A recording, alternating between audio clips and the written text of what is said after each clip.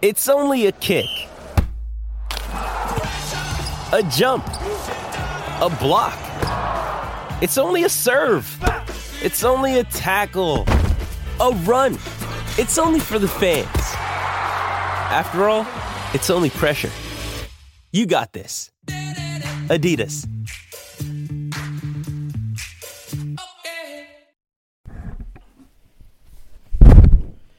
Hey, welcome back, folks. It's already Wednesday, July the 25th, 2023. Born on this date in 1914, trumpet player Erskine Hawkins of Birmingham, and in 1959, journalist and author Rick Bragg of Piedmont. Today, we have returned Crime Stoppers donations, a death in the Virgin Islands, and an NIL bill. I'm Mike Morgan, and we're down in Alabama.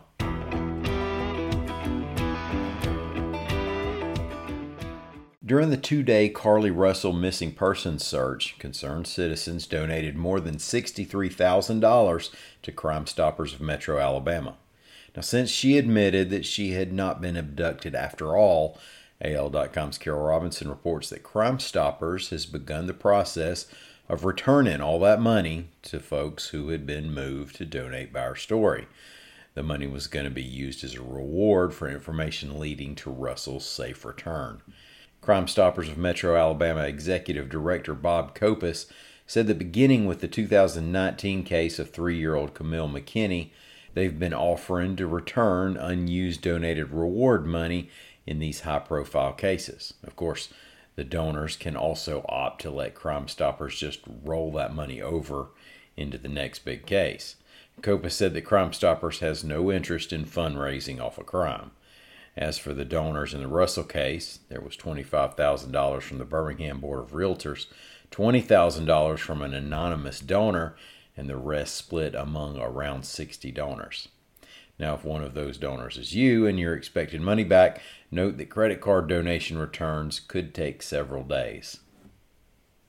It's been several weeks since Opelika native and former Auburn University student Lily Ledbetter died in an apartment in the Virgin Islands at age 22, reports AL.com's Howard Koplowitz. Ledbetter was in St. John working at an animal shelter. The medical examiner there, Dr. Francisco Landrón, said that an autopsy done did not reveal the cause of death and that authorities do not believe there was any foul play.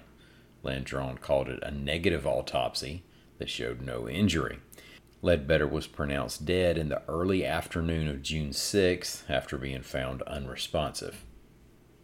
Senators Tommy Tuberville of Alabama and Joe Manchin of West Virginia introduced a bill that would require college athletes to disclose how much they make on name, image, and likeness deals and wouldn't let athletes transfer to new schools until they've spent at least 3 seasons at their old school, reports AL.com's Craig Stevenson.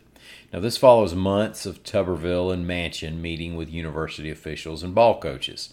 Look for controversy over the transfer restriction, even though most coaches will probably love it. Now, the Tuberville-Manchin bill also would create a regulatory body to monitor agents and collectives. This is one of a couple of efforts on Capitol Hill to catch up with, regulate, or standardize NIL rules. Incidentally, Tuberville's a Republican and Manchin a Democrat. Their partnership on this is also bipartisan in the Alabama way. That is, Tuberville once coached at Auburn, and Manchin is longtime friends with Alabama coach Nick Saban. So they cover both sides of that aisle as well.